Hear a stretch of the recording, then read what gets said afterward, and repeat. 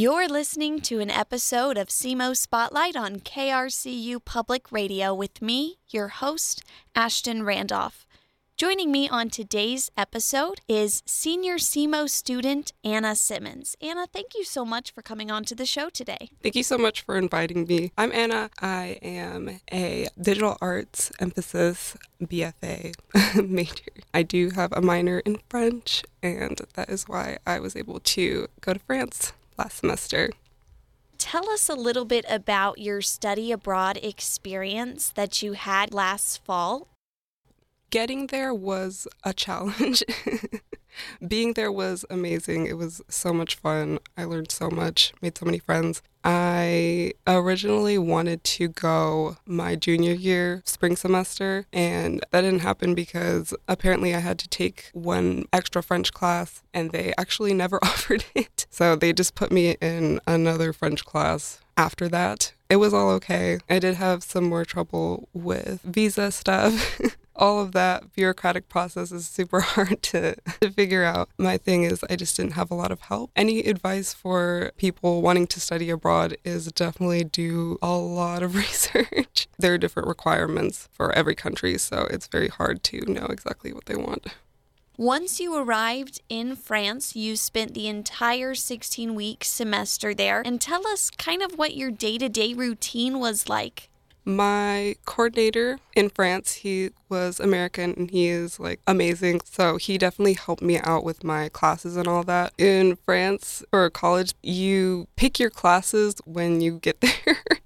So that was very much like a culture shock. I feel like it's definitely more structured here. You know, you pick your classes the semester before. They also have this thing called, they have their timetables, they call them, which every class has a set time and date, but they spontaneously change.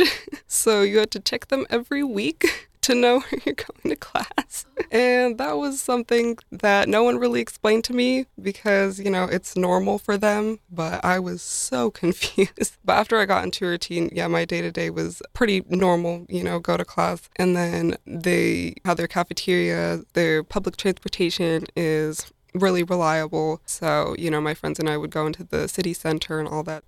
Talk a little bit more about the public transportation that you mentioned.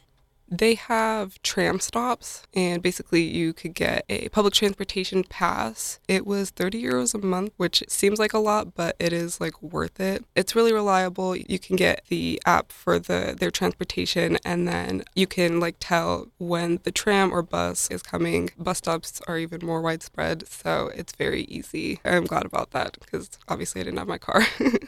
Yes, and that's what I was just thinking is that living here in Missouri, I'm used to just getting in my car and going wherever I want to go, but using the tram there would be different. So did you go with friends from SEMO or did you make a lot of new friends while you were there? It was just me.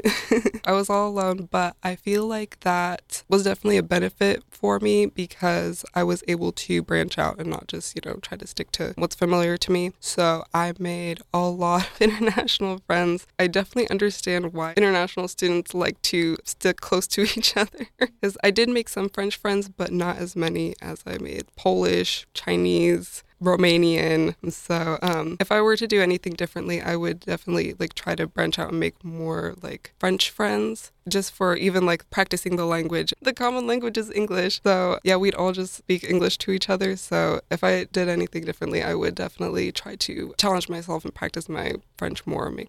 Do you still keep in contact with the other international students that you met there? Yeah, so WhatsApp is really good. It's the most popular international social media, I guess. Yeah, so we still text, we still have the group chat open, and yeah, they're still really fun. I miss them a lot, but they do still keep me in the loop, so I'm happy about that. If given the opportunity to study abroad again, would you choose to return to France or would you like to go elsewhere?